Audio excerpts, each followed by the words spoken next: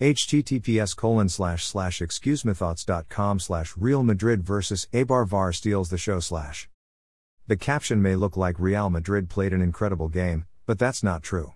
Although Los Blancos had a good match, it wasn't a dominant one. At the beginning of the game, Karim Benzema almost scored after recovering a bad pass from Eibar's defender to the goalkeeper. Marko Dimitrovic made a great save. Minutes after that, Marcelo crossed to Benzema. The French scored with a header, but after VAR, the referee disallowed the goal because the strike was on offside. It's worth noting that Marcelo at midfield is a great idea. The Brazilian has enough quality to be first string. And playing as a midfielder, he doesn't have to attack and defend the whole game, which, due to his age, is excellent news. Marco Asensio hit the post after a fantastic free kick at the 20th minute. The Spanish scored at the 36th, but again VAR disallowed the goal due to an offside.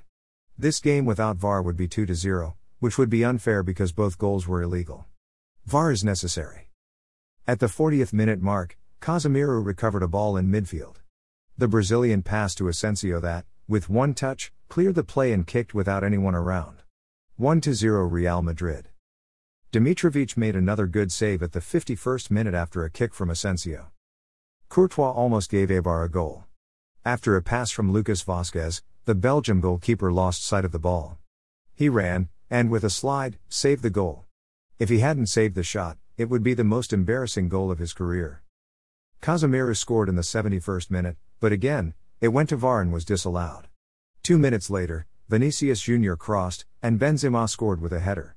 2-0 Real Madrid. And that was it for the game. If it weren't for the VAR, Real Madrid would have scored 3 illegal goals, and the final result would be 5-0. Even though Eibar didn't have a great game, Los Blancos didn't play well enough to deserve this result. Real Madrid started with a right foot, one of the biggest weeks of the season. Tuesday, Los Blancos face Liverpool in the UEFA Champions League. Then, Saturday is El Clásico against Barcelona, and on April 14 the team has the second leg versus Liverpool. These 3 games could make Real Madrid a contender in La Liga and UEFA or end the team's season. Great games ahead.